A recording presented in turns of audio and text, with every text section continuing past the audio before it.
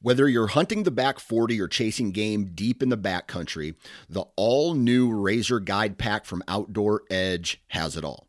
Coming in at only 12 ounces and in a premium wax canvas roll pack for compact storage and travel, the Razor Guide Pack is 7 blades in total, including a 5-inch replaceable blade folding knife, a 3-inch replaceable blade caping knife, and the flip and zip saw for wood or bone. For more information, visit OutdoorEdge.com. All right, guys, welcome to today's show. And on the show with me today are 5 hunting buddies. Their names are Noah A, Noah B, Ben, Luke, and Ryan. And these guys make up the Midwest Outdoor Chasers. We're going to be talking about everything, how they got started, what they do in the outdoor space, what they have coming up, and so much more. It is going to be an awesome episode. I always like having big groups of guys together on the show. So let's jump in right now. Like, he was doing things that were just badass. That was one of the coolest moments of my life. I was really scared, but knowing that Dan had the gun, I did have the rifle, like, we would be okay.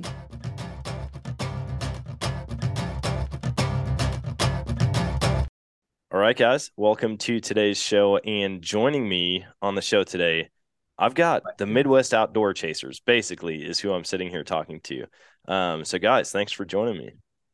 Thanks for having us. Appreciate it. All right. So I got to know, where did this idea come from? Because everybody's like, hey, I want to get in the outdoor industry. I want to start filming my hunts. Who came up with this? And then how did everybody get involved? Okay. Yeah. So my name's Noah, Noah Allman. We got another Noah here too. His name's Noah Bertelson. So, you know, when you hear those names, Noah A, Noah B. Yep. Noah A, Noah B. So I mean, in 2016, a buddy and I, he's actually not with us anymore, but I'll get to that. 2016, my buddy and I, we're like, let's start a page where we share pictures of what people in our community has shot. So we decided to make a page. We had a few people send some stuff in of animals that they've shot, and it was all good. And then all of a sudden, more people started sending stuff, more people. And then we got bigger to where we started covering a whole bunch of states, bunch of different countries. Then a few years ago, my buddy actually, he called me up and he said, hey, I'm too busy to keep doing this. No hard feelings. And I'm like, okay. Didn't really know how I felt. I mean, I was still kind of shocked. But I was at that point, I was like, do I keep going with this? Do I give it up? I mean, we're not really making any movement. So I called my brother, Luke. He ended up telling me, hey, I'll do it with you. So I'm like, okay, great. And then after him and I were talking, we got everybody else involved here. And I started out with, having 2 brains going at it, and then now 5. At first it was different, trying to, everything was based off of what either my buddy or I said. And then now with everybody else, I didn't know how I felt about it at first, but, I've kind of stepped back a little bit, and having these guys on is, it's a blessing. I mean, we've accomplished so much already within the first couple of years. And, we got Ben, camera guy, Noah, the star of the videos, and Ryan with the humor. But yeah, I mean, Luke's just here. Yeah, Luke's just here. Hunt, all right. He's producer. Luke does coordinate a lot. The Latvian Eagle, we got Squirrely Luke. Yeah, but he's honestly, he's like the scheduler. He's like, hey, we're gonna hunt this day, we're gonna film this day. I mean, it's been fun, Everybody has a role and some type of position in it that helps us move forward. And we all complement each other very well. Yeah. I think where some guys might lack, other guys shine, and we're able to pull kind of the best out of everybody. And we're all able to kind of highlight the area that we all grew up in. For example, Noah is an amazing wild game cook. And that's how he got started, because Ryan kind of introduced me to him. I knew him, but like he was like older than me. So I knew he liked cooking wild game. And I approached him. I was like, hey, how would you feel about filming some like cooking wild game for YouTube? And he was like, yeah, I've always wanted to do that. Let's do it. So that's how we came up with Primal Plate, which our first video, which is our best video, he cooked up deer liver. And it was good. Yeah. It was fantastic. Really yeah. good. But yeah, we filmed that a little less than a year ago. I think it was May of last year. And we didn't even post it until September. And so we have just since September we've created a lot, but we've grown so much. But that, I feel like that was sort of like I wouldn't say a genesis moment, but that's when we really were like, we're going to make full length videos and start really working hard at making more than just an Instagram post, like actual YouTube content, educational content, stuff beyond just like, a picture of someone with a nice deer or whatever. Yeah. It's kind of like we're not like a meat eater like type of level, but we're kind of that bridge of like a smaller content creator that just enjoys being in the outdoors, enjoys just showing the true moments of the outdoors, and trying to bridge that gap from like a YouTuber to like a Netflix meat eater series, and trying to balance it with humor and education.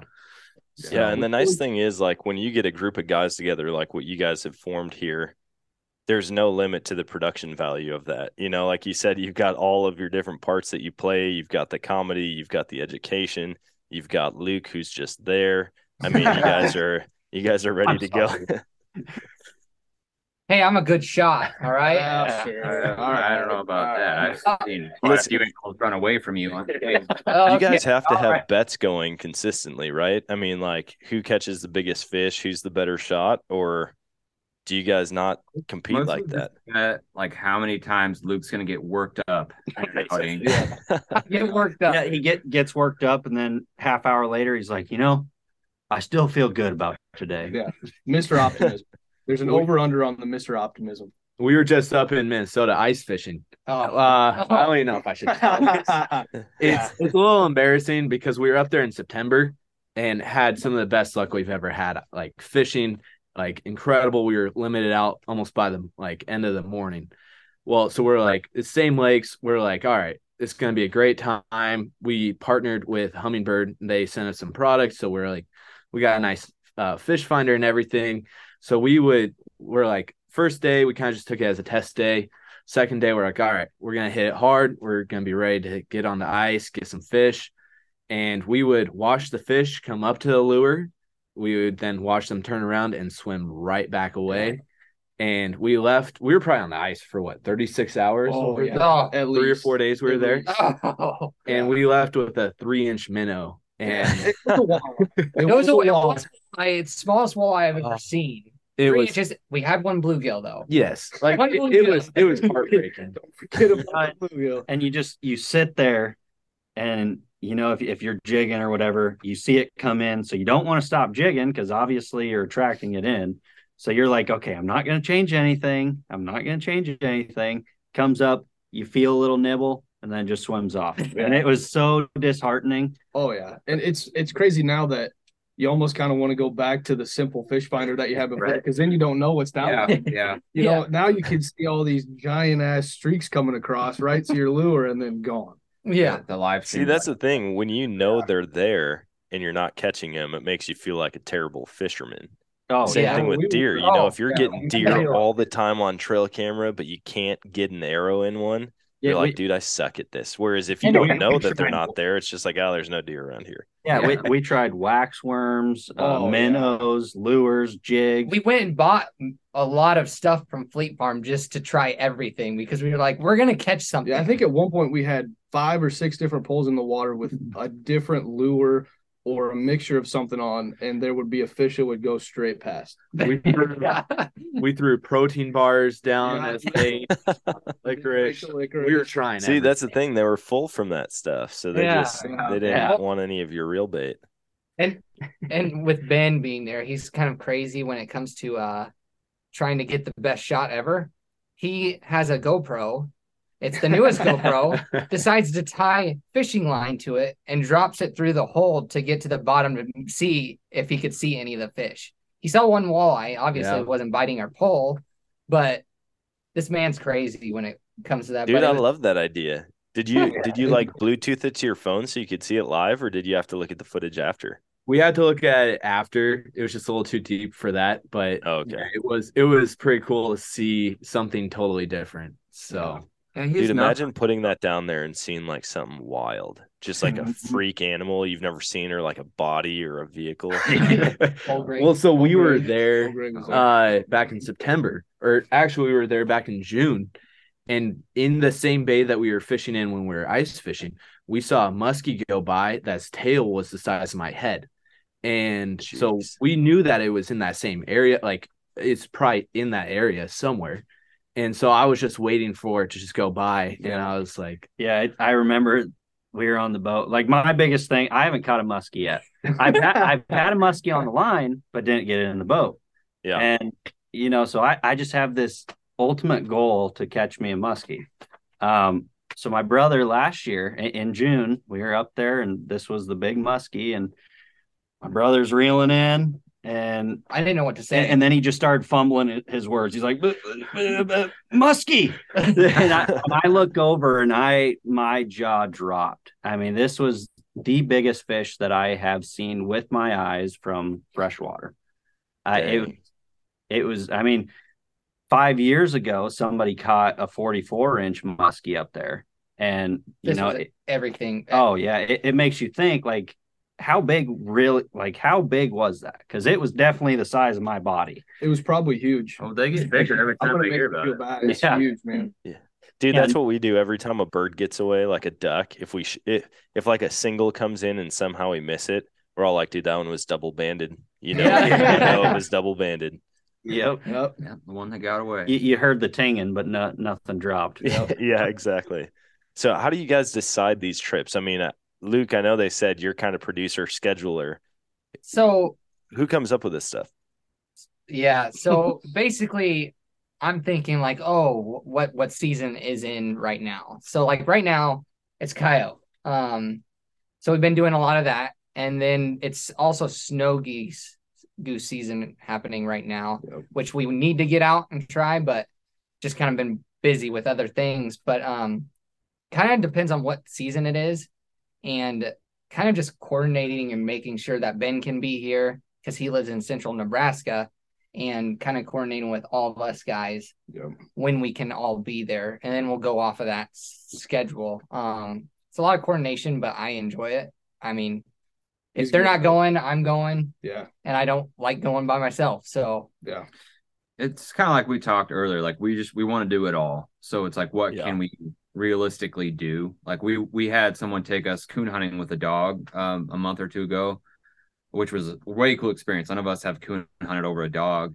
And it was just this local kid that we know that always likes our videos. And so we kind of asked him to take us, and he was super happy. And so like, there's just an opportunity we took. And if we go snow goose hunting, it's going to probably be a similar situation where we just find someone willing to take us. But then we also have each of our own things that we're most interested in. Like the coyotes, like I've always loved coyote hunting. I've got a lot invested into it with thermal scopes and stuff. So we've been getting into that. We spent a lot of time catfishing on the river this summer. I bought a boat because I like catfish too. And so it's just kind of whatever we're all interested in. Noah loves to waterfowl. And so like, I don't even know if I think we went you and me went teal hunting one time, was all the waterfowling I did with you this year. Just because that's not really my strong suit. Not that I don't like it. It's just like it's a time commitment. Yeah. A lot of money too. Yeah.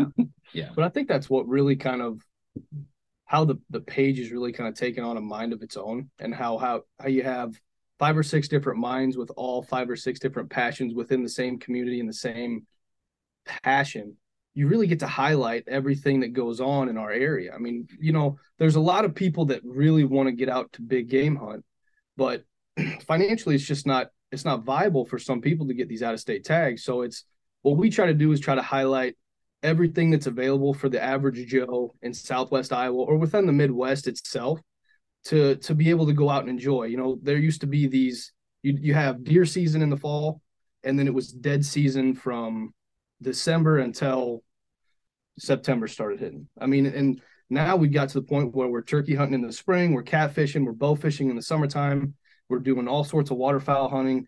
We're going to try and start getting into goose hunting. So it's something that we've been able to really highlight a ton of different aspects of. And I think everybody here has something they love just a little bit more in the hunting field that we can all kind of talk on. And it's really helped with building Midwest Outdoor Chasers. Well, and I feel like you notice that in hunting media all over the place right now. I mean, it used to be you'd see guys and they'd be the whitetail guys. You'd see the other guys, they'd be the waterfowl guys. And now, I mean, even look at Lee and Tiffany. You know, they're going out and doing Kodiak hunts. They're going out and elk hunting. They're mule deer hunting. And it's not like, obviously, the bulk of their content is always going to be monster whitetail. But you see them branching out. Meat eater, same thing. It's like they're highlighting all of these different things. And that's where me as a podcaster, I was like, everyone's like, you got to pick something. You got to pick something to be like your thing. Like if you want to be the walleye guy, if you want to be the waterfowl guy, if you want to be the turkey guy. And I'm like, I'm not that though. I'm not going to do that. And they're like, dude, I'm telling you, it's not going to work unless you do this. And I was like, well, I'm going to try it anyways, because I'm not going to give up everything else just to turkey hunt. Like there's nothing that I'm that passionate about to where I'd shelf everything else just to pursue it. And that's when I started saying, listen, we cover everything from frog gigging to moose hunting. And people are like, this is awesome. I'm like, if you would have told me I was going to do that when I was a kid, I'd be like, I don't even know what a frog. Well, I knew what a frog was, but as far as edible frogs, no idea. Yeah. Well, I think for us too, is we really want to celebrate the Midwest where we live. People think it's, a lot of flyover states, and granted, yeah, the mountains are amazing and we don't have that. Our oceans are awesome, but there's a lot of really cool stuff to be done here. Like our DNR in Iowa is awesome. I think with the habitat that they put in. And so there's a lot of opportunity here that we want to showcase. Like Luke and I went and caught a turtle, last summer so we could show cooking it up on our, for our cooking videos. We have, this idea, or like sort of a hashtag, what are you going to call it, called Lust Life. We have some shirts that we sell on our website. This is we're in the Lust Hills, which are unique to our area. So we just want to like celebrate here, cornfields and muddy rivers and whatever. But to us, it's like, it's our favorite thing. Yeah. And it really does help that, I mean, we've all been here our whole lives. I mean, I've known both Noahs and Luke since I was a kid. And Ben's come on in the last 4 or 5 years, but it's really cool to be able to share the lifestyle with a bunch of guys that you've known your whole life, and someone that can capture it to a T too. I mean, having been here has been able to kind of articulate exactly what we do and the lifestyle that the Midwest brings. And it's been a lot of fun to showcase that through some of the videos that we've done, and not only being serious and chasing large animals or the biggest fish or the biggest bird, banded burns, whatever. It's to show that, you don't have to have all the sponsors and the money to go out and enjoy the outdoors. Yeah. Yeah. And you gotta get creative with the content you share and the entertainment side of it when you spend 36 hours on the ice and catch a 3-inch minnow. So it's like, you got to have some people who can tell stories. Yeah. Oh, there was a lot of stories told. There was a lot of stories, a lot of beer drinking, a lot of stories told. Yeah. A lot of laughs though. So it was still a good trip. It was, I enjoyed that trip. I mean, we didn't catch anything, but I'm going to remember that trip for the rest of my life. I think that goes to the heart of like why we're in it. It's because we're not here just to kill animals. We're not here just to like get the biggest creature that's out in the forest or in the water. We're here for the memories. We're here for the stories and for truly just soaking in the earth that we're on and the beauty of what God's created. So sorry.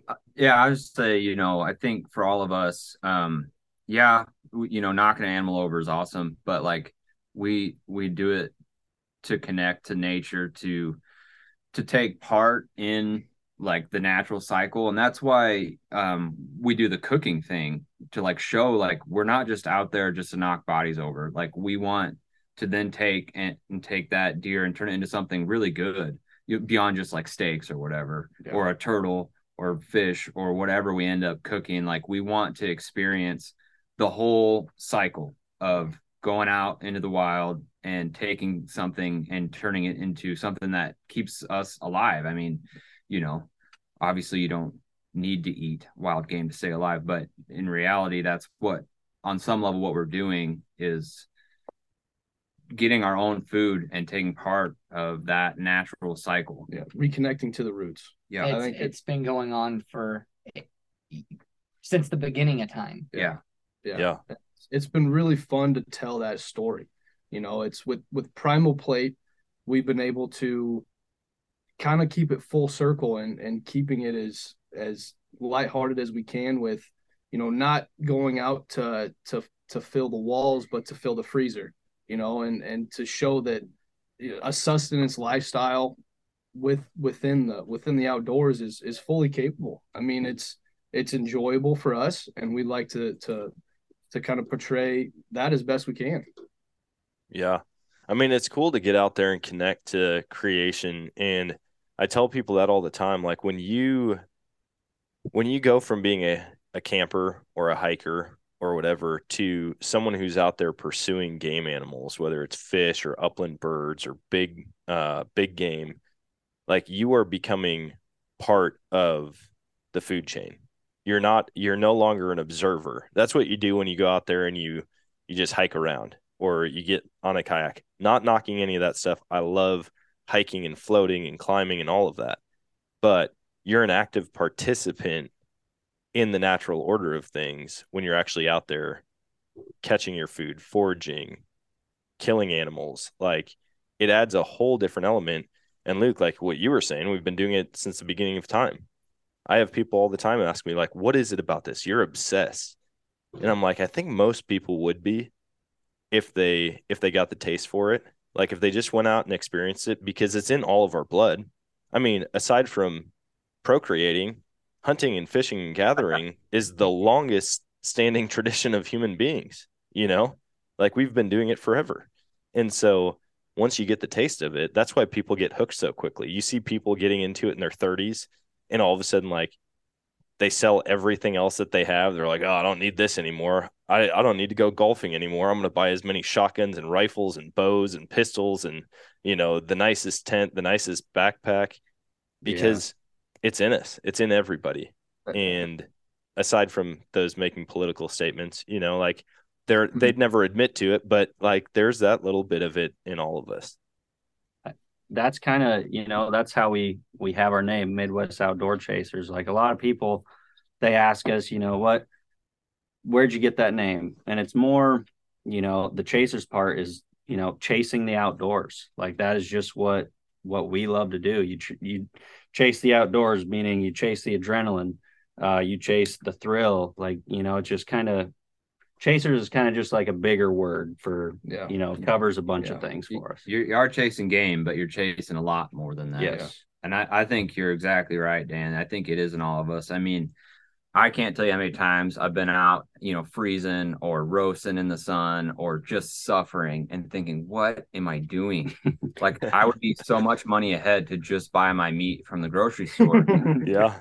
But it's like, I can't not do this. Yeah. I just can't not do it. I would never be happy. I would never be satisfied. It's like, to me, going hunting feels emotionally as important as going to work. Like, it's like you just I have to do it to be who I am.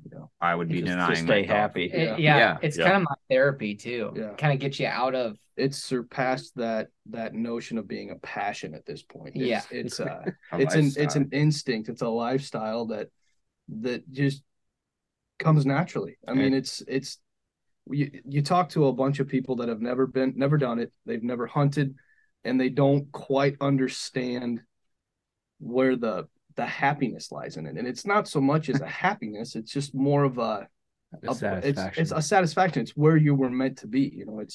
It's providing for yourself, it's providing for your family, and it's also a way to connect back to your roots. I mean, it really is. I mean, you can just tell, like, whenever we go out hunting, every one of us are in the best mood. Yeah. It could be 3:00 in the morning. And yeah, it's fun. Yeah. You get up early, you either shoot something or you don't. Either way, we're still happy. Yeah. You're leaving with memories. Yeah. And it's pretty crazy. Just that level of just the way your mood changes altogether when you're out there. And it's funny because my wife comments on that all the time. I get home, or like my buddies' wives will be like, dude, why do you let him go hunting so much? And she's like, he's a different person when he comes home.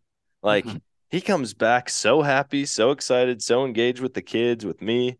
And not that I'm like a total D-bag all the other times, but like there's something about it. It's refreshing. And then on top of that, the opportunity to bring home food, it hurts me when I buy a steak at the store. I haven't bought a steak from the store in a long time. We'll still buy meat, like certain types of meat here and there, but the steak, man, I'm like, dude, I should have killed more this year. Like, I could have that already. I shouldn't be buying this from the store. And it's crazy the want you have for game meat once you've started eating it. Like, I grew up, like, my old man, we would, shoot a couple deer in the fall, and we'd eat occasionally on some ground or some loins that we'd taken off of it throughout the year, or they'd cut it with beef. But we would buy a half a cow every year, and we would have hamburger, steaks, and roast throughout the entire year. And these last 2 years, I've taken enough deer in the fall to where I could eat on pretty much exclusively just whitetail for, 6 months straight. And we just bought a cow here not too long ago, and the mouthfeel is just off once you go back to beef. It's just your palate kind of adapts back to that gaminess and that leanness, to where beef just has an off taste now. Like, it's fatty. It just feels heavier once you get back into that game meat style. It's hard to explain, man. It really is. And you don't know where that meat's been. No, either. Yeah, that deer was sitting underneath that oak tree when you shot it. Living in the Midwest and in Missouri too. Not that that's not the Midwest, but living here, you drive by a feedlot where there's 500, 1,000 head of cattle standing in 6 inches of shit, and like, and that you're going to eat that. That deer, when I shot it, was standing in some grass or whatever, and it's just way cleaner. My wife works in the city, and like, she'll tell her coworkers how we eat a lot of wild game. They're like, that's disgusting, how do you eat that? Blah, blah. And it's like, this is way better than what you're eating, guaranteed. Oh yeah. All right, guys, I'm excited to introduce the new age of accessing private property for hunting and fishing with Infinite Outdoors. I joined the Infinite Outdoors crew on a duck hunt in Colorado this fall, and the experience was unmatched. We were able to book the property right on their app, get directions to the blind, and had the whole place to ourselves, all for a super reasonable price. Infinite Outdoors has developed a unique way to combine conservation, technology, and private land access all through their US-built app and website. By working closely with landowners and on-staff biologists, they aim to bring you the best parts of accessing private land at the touch of a finger. They provide adventures for big game, turkeys, waterfowl, fly fishing, upland birds, small game, predators, and more. As yearly leases get more expensive and secluded public land gets harder to find, I believe this is the way of the future. To check it out for yourself, download the Infinite Outdoors app or visit infiniteoutdoorsusa.com and use code NOMADIC15 for 15% off your annual membership of $39.99.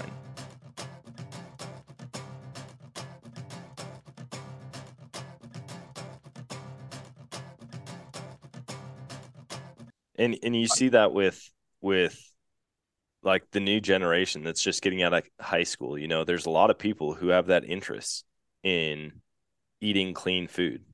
And you see a lot of people, like, I was listening to the Meat Eater. I don't know if it was the trivia or an actual episode the other day, but they were talking about the bottom of the horseshoe, right? You've got like the extreme right, you've got the extreme left. And then at the bottom of the horseshoe, you've got all of these like super redneck rancher dudes who are like, government can't tell me what to do. And all the super far left people are like, yeah, they can't tell me what to do either. And it's like, oh, we hate that processed food from the store. Hey, so do we. And there's like this commonality at the bottom of the horseshoe.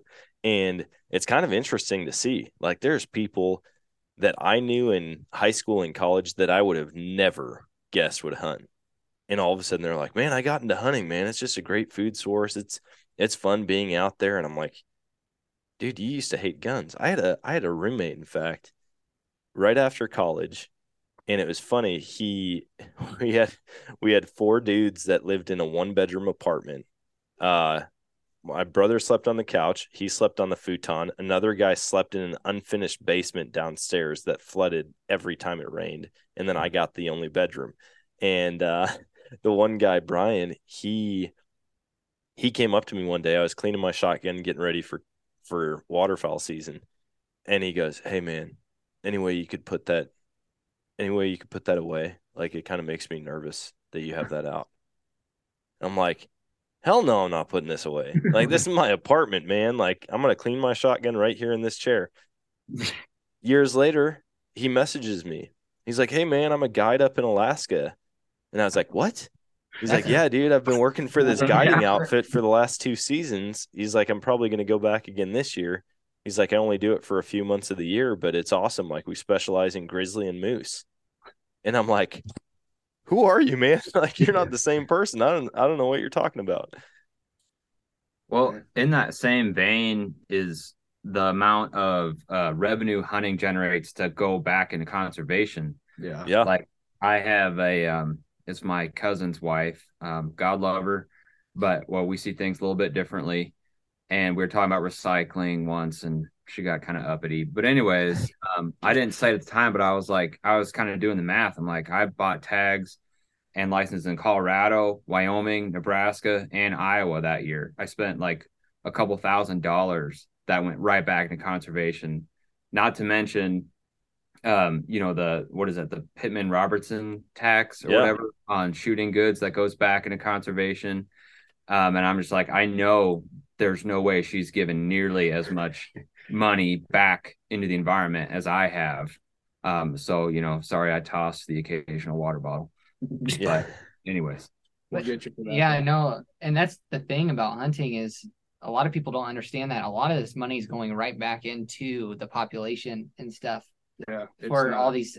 And if you look at the stats from like the 60s, I just saw a graphic this past week, and all the hunting game and waterfowl and turkey and deer, the population's drastically higher than what it was in the 60s. Oh yeah, we're lucky that we get to sit here and have a season at this point. I mean, there was a time in the 1900s where virtually everybody was going out and taking all sorts of game out of the fields, and through conservation efforts and a hell of a lot of commitment, these agencies were able to bring back the turkey populations and the deer populations and the pheasant, and it's been really great to see that you might spend another $2 on your license every year or every other year, but because of that, you're able to go out and utilize public ground, and you're able to get better funding for some of these game agencies that have the same exact mindset that you have. And they're out there because they want to see these populations of animal flourish and to continue with the hunting seasons. Well, in reality, then we put a premium on these wild animals was to hunt them. It's not so that, the occasional hiker can observe them.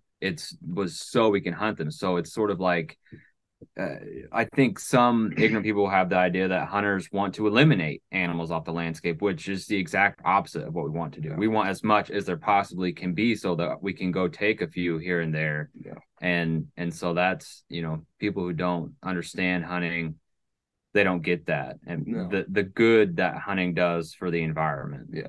And I've had a good amount of people come into my house and they'll see the deer heads, the turkey fans on the wall, and they'll say, well, is that the only reason that you guys go out is because you guys want to fill wall space? And, if I do get to fill wall space, that's fantastic. That's great. That's what I want to do. But at the same time, they're not looking on the back end, and that one deer, provided for my family for 2 months. and it's a full circle thing. We're not out there because we enjoy killing. We're out there because we enjoy being reconnected to where we all came from. I think it's cool to hunt with people that haven't been out there before, and they might have this preconceived idea of what a hunter is. Like we're all bloodthirsty rednecks wearing Confederate flag tuxedos out there firing AR-15s into crowds of every animal we can see, right? Like there's people who actually have this wild thought of what we are as hunters. And then you go out there with some people. Like I make it a point to hunt with 20 new people each year.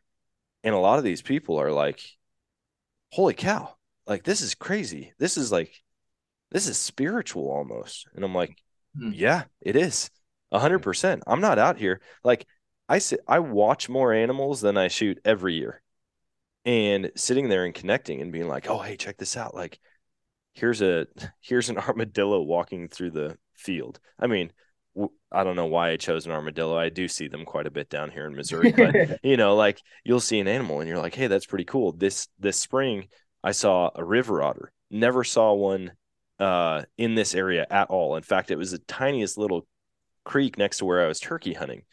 And I was like, man, that is the coolest thing. And when you can share those experiences with people, they're like, dude, you have a reverence for these animals and for the outdoors that I didn't know existed. And I'm like, you could go to almost any county in the country, find some redneck dude, and you'll watch him have that same experience, have that same reverence for the animal, for the outdoors. It's not a bloodthirst. Yeah, it's exciting. Yeah, the adrenaline's pumping. Yeah, we might hoot and holler when we shoot something. But at the end of the day, it is so much more than that trigger pull and the animal dying. Yeah, and I think, back to the point you made about people walking in and be like, is that all you do? And, it's kind of, every animal that you have, on the walls, it tells a story. Like you will remember the exact story to that animal. Yeah. And you get a big hunter walking in, they're gonna be like, oh, that's a nice deer. What's the story behind this one? And it's kind of, it's kind of a way to reconnect yourself with that animal. Oh, I mean, it's better than just, taking the meat, throwing it out. I mean, you're actually displaying like, hey, this is my trophy. Like you're celebrating the animals that you exactly have. I mean, it's they call it trophy hunting, and trophy's kind of a loose term. It's a celebration. It's called memento. It's a memento. Yeah, there we go. TM, patent pending. Well, it'd be the equivalent of you walking into one of their houses and seeing a picture of them with their kids at Disneyland and being like, what, you only went to Disneyland so you could have a picture on the wall? And they're like, no, like we went there for the memories. We went there to build a relationship with our kids. We went there to relax. And it's like, that's what this skull is. That's what this shoulder mount is. That's what this taxidermy is. Like, it is just a memory and a tangible thing long after the meat's gone that I can still walk past, I can touch, I can show my friends and be like, hey, this is the story. Yeah. And that's all it is. And yeah, some people, there's bad apples in every bunch, right?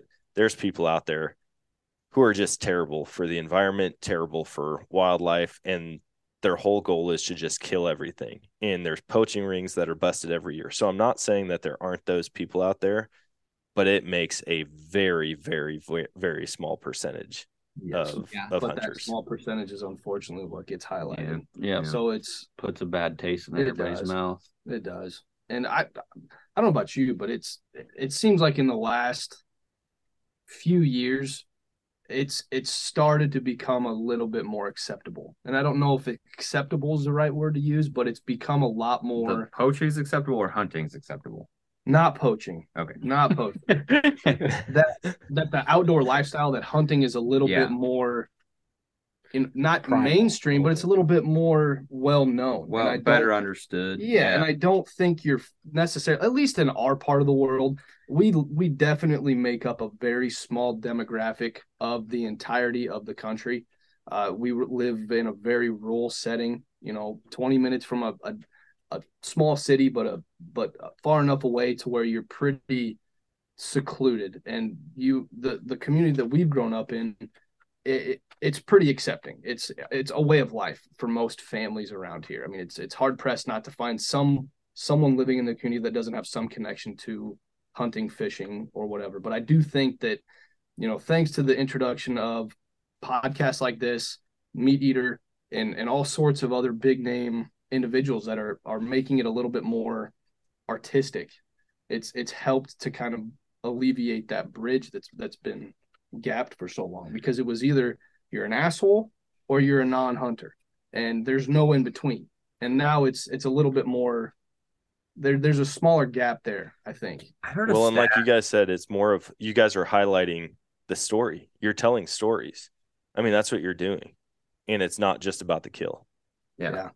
I heard a stat, I think on the Meat Eater podcast, where it was something like, I don't know, less than 10% of the American population hunts, but it has like over 90% people are okay with it. And so like, I think most people do kind of understand what's going on, but I also think there's been a shift in my lifetime, in like the last 20 years, away from trophy hunting to the story, the conservation aspect of it. Like, even if you just look at outdoor television, like 20 years ago, versus now, where like all they were doing is knocking over big bucks and big elk and whatever, and like no one's shooting does, no one's shooting cows. It's all about the biggest, and they're never getting skunked, or if they get skunked, that does not get aired. And now they tell like the real story, and like what's actually going on, and I think that intrigues people a lot more. My father-in-law has no aspiration to hunt. He loves watching Meat Eater. He'll like when they drop the new season on Netflix, he's texting me. He's like, "You see Meat Eater yet?" And so like I think people can relate to that even if they don't hunt. Yeah, I think for us that's where it goes into like where we also started Bighorn Productions, is the creative side of it.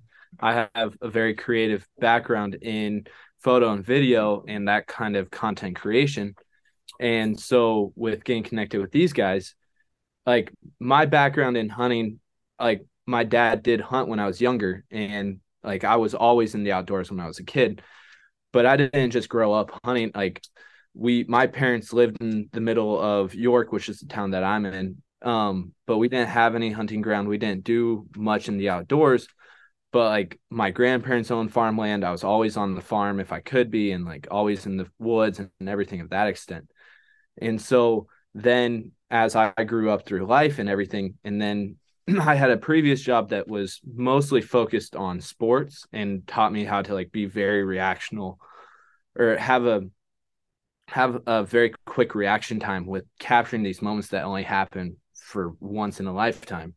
And then I stepped away from that job and got in with these guys. And so I was kind of in a transitional period of like, what do I want to do? Where's the Lord leading me in this? And then met up with these guys. And that first hunt was kind of like, I'd already been out waterfowl hunting once or twice before that, but seeing the atmosphere, the group, the camaraderie, and the memories and the joy that it brought, even though it was like, we're suffering out in the freezing cold. It's 3 degrees, snowing in a blizzard, but we were all having a great time. Yeah.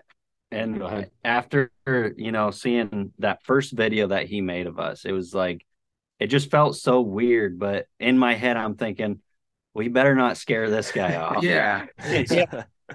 So I think that's where like now where we're at is like we had Midwest Outdoor Chasers. We were obviously wanting to capture that memory, and then it developed into also Bighorn Productions, where it's now like we capture it full spectrum with like companies and brands, but we're also then capturing the moments and the memories that we're experiencing just in everyday life. Yeah. And so it's kind of a cool dynamic of both sides of the spectrum. But so with him being on the camera, that doesn't mean he's a bad shot, because we went out into the sandhills in Nebraska with my cousin to hunt mallards.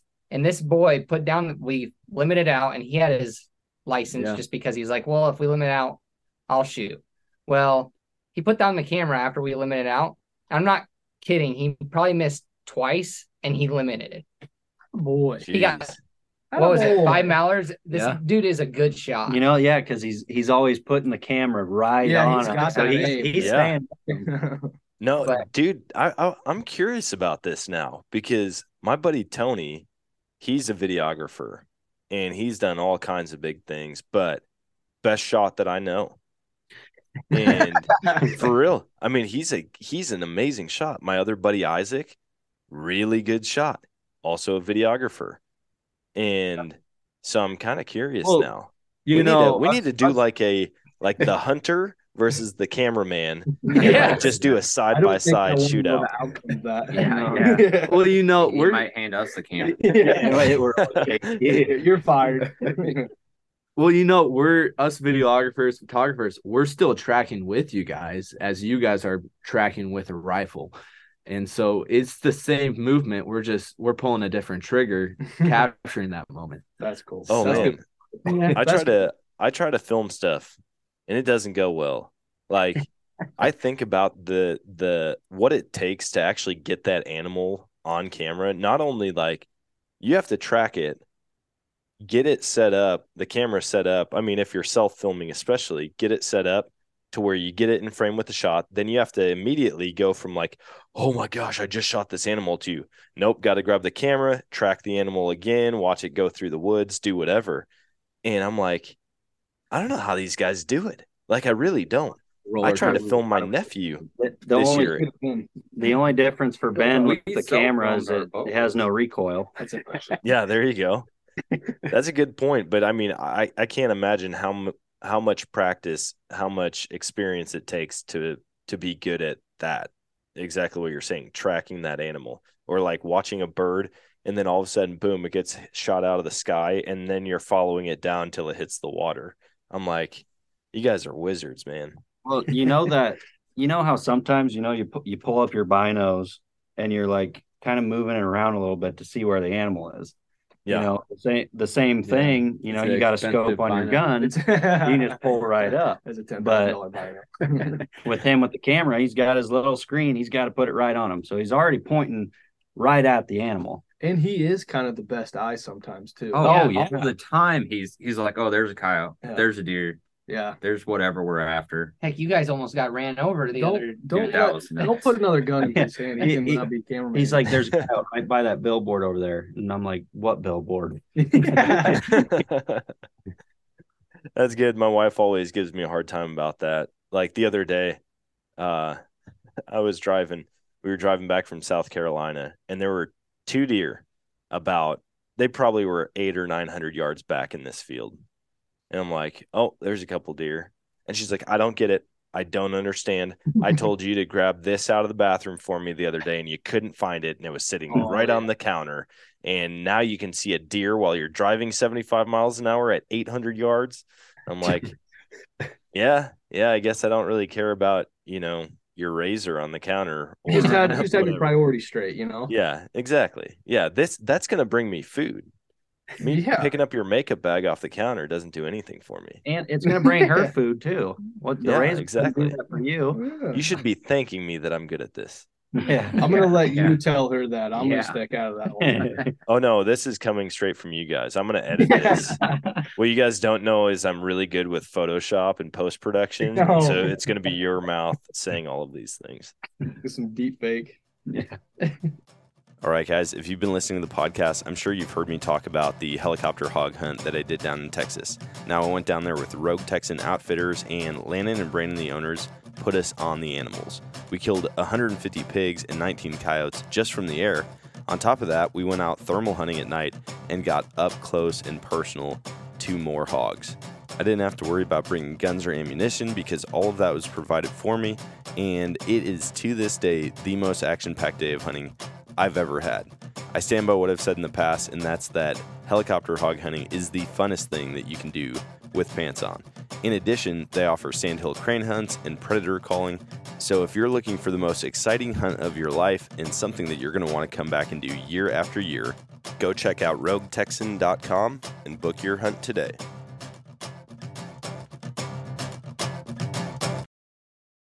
What do you guys have coming up? Going coyote hunting tonight. We've gotten a couple kills on camera, so we'll be putting that video together pretty soon, I would imagine. Snow goose, hopefully.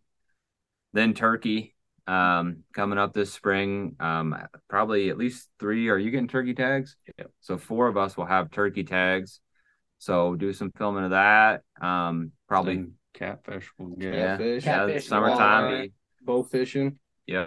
We have some new series that we'll probably try to be working on the channel. So that's kind of exciting to be in development for that. So hopefully those will release here soon. Yep. Keeping up with the Primal Plate. Yeah. Definitely with the cooking video and the cooking aspect side. We got some in the oven already. It's funny how you Pun intended. yeah. It's funny how this filming everything you do works, because like just because we have the videos out now doesn't mean that's the only stuff we have. Like we have 15 videos we can make, but we want to keep on putting videos into the arsenal. So when there are those slow times, you can put like a Primal Plate out and like stuff. when you spend 36 hours on the ice and don't catch anything, Yeah, you put something else out. exactly. And hopefully turkey. I'm excited for turkey because last year him and I went out and we actually have a film of us getting a double, and it was crazy. They ran in. So long story short, they were 300 yards away, and on each side of my Loves this stuff. on each side of my strutting tom decoy, I put screws into it and then put fishing line on both sides so I could roll that out. Dude, I love it, man. Line. Redneck engineering. And I would move that back and forth.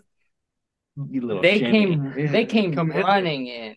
Come here, big Like, boy. I mean, I've never seen turkeys run that fast from 300 yards away. Oh, Yeah, and it was impressive. we actually got close to 400,000 views on Instagram because we put it to the office. The office when they're doing CPR or when there's a fire. Oh yeah, It's happening. It's happening. it's happening, It's like, come dude. Yeah, man, you had the first twerking Tom.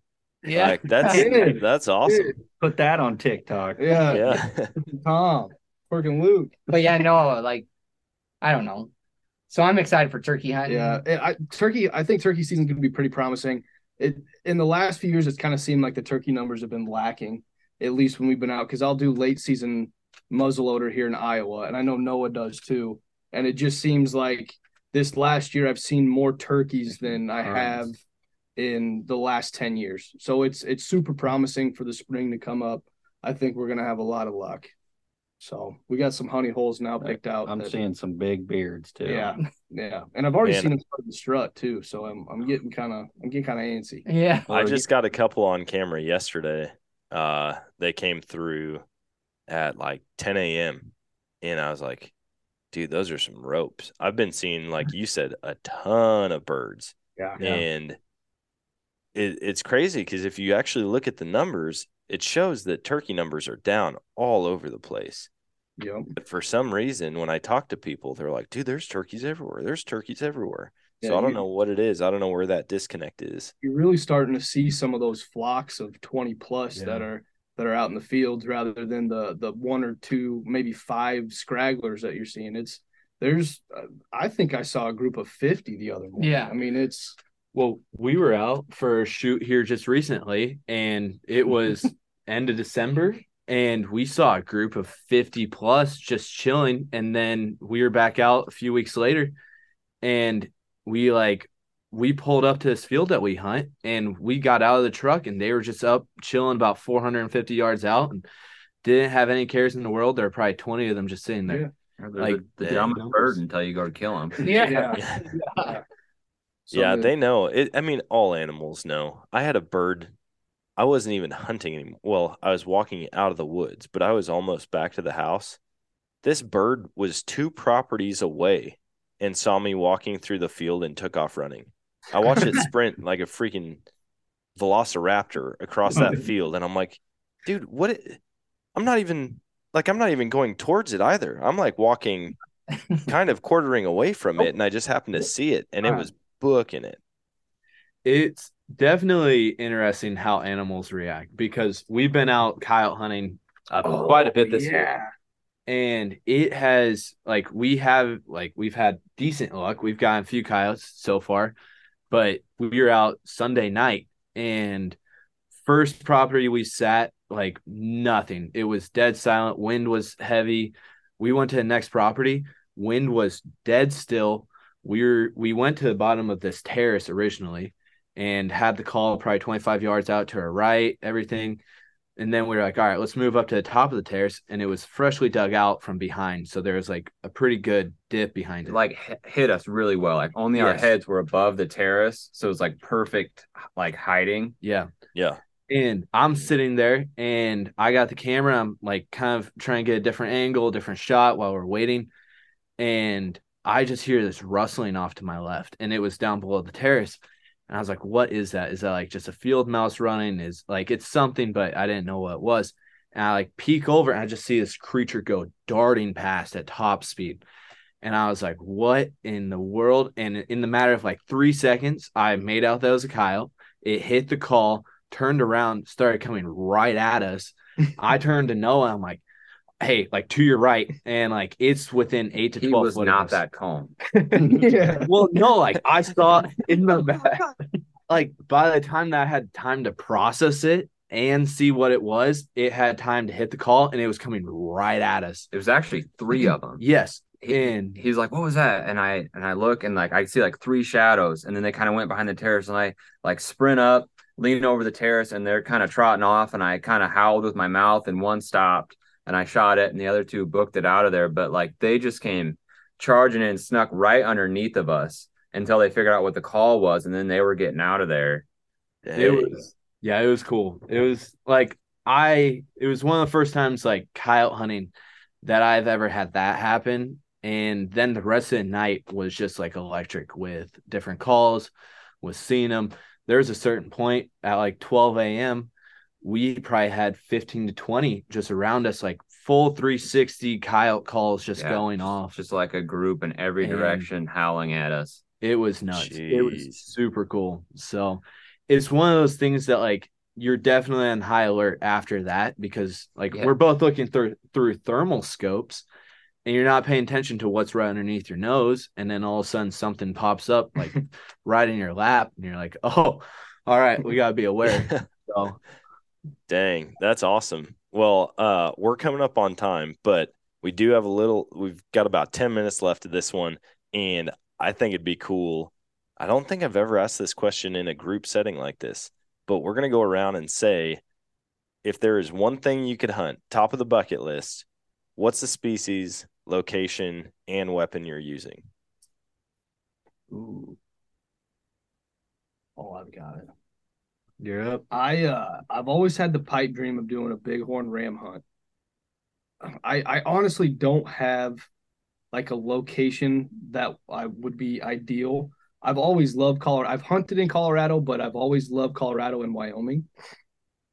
I'd love to draw there, and that's a terrible pipe dream because those tags are so hard to come by. But I shot my first elk with my grandpa's 7 mag, and I would like to take that along with me. So dang, that'd be cool. I would. That's a pipe dream that I've always wanted to do. But I do a bighorn with my grandpa's 7 mag. I got one. You're the cameraman. He would take his camera. I'll film myself. You know, I got hacks.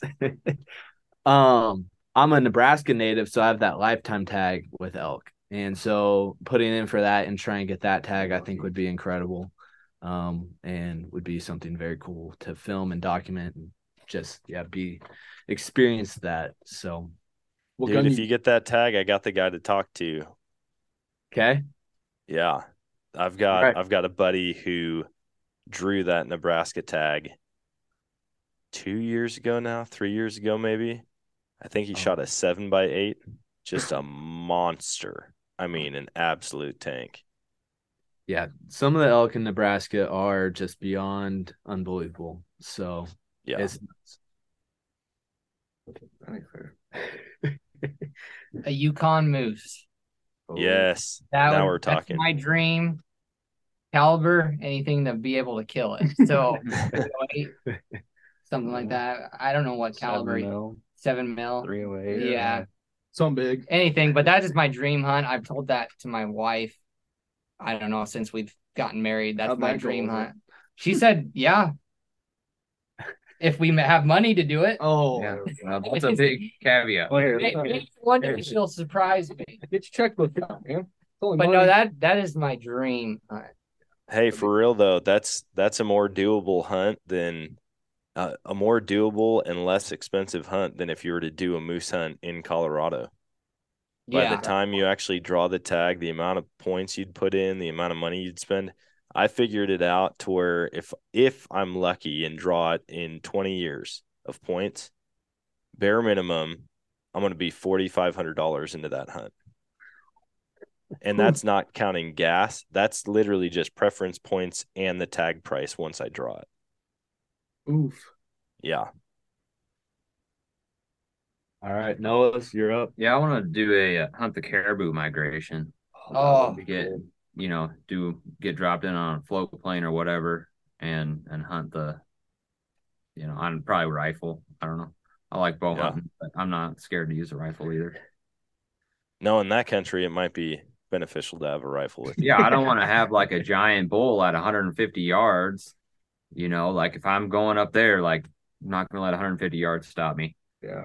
No, but with how many caribou there are, you just lob it and one of them is going to take the arrow. Yeah. You'd hit the calf behind the. Yeah, that'd be my calf. Yep. I'd probably like to shoot a red stag. I mean, I've always thought those were pretty interesting, and I think that's up there on my list. That would be cool. Probably just use a 30-06 or something, something simple. But yeah, Do you have a location? I don't. Anywhere?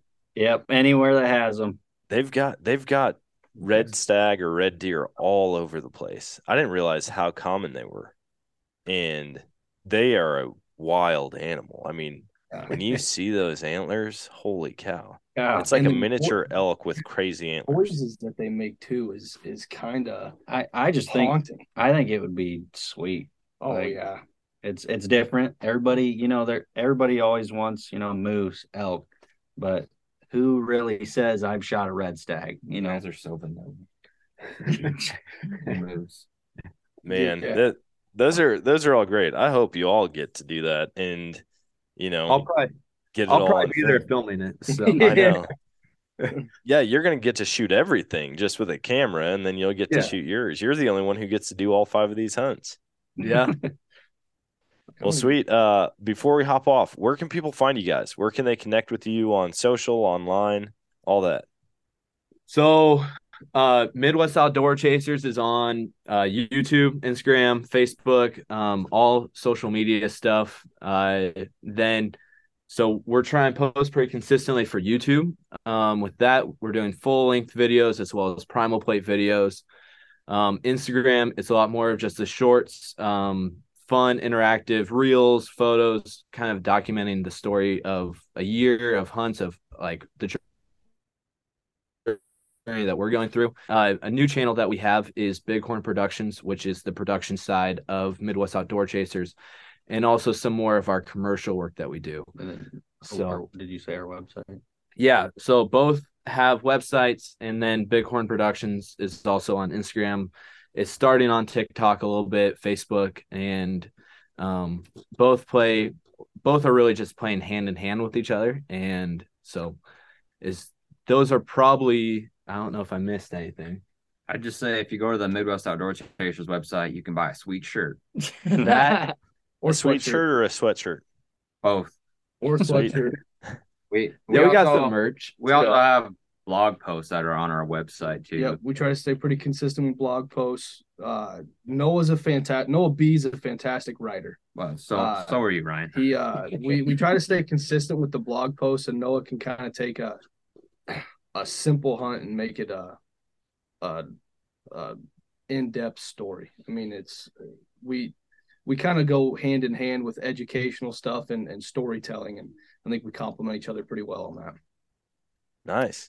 Well, yeah, I'd encourage everybody to go check that out. And guys, if you're ever looking to branch out to a different state, I know it is still technically the Midwest. So you guys want to come down and get after some game animals, catch some fish, catch crawdads, frog gig, I don't care what. let me know and we'll make it happen. Let's do it. Absolutely. Just tell us when and where. We'll be there.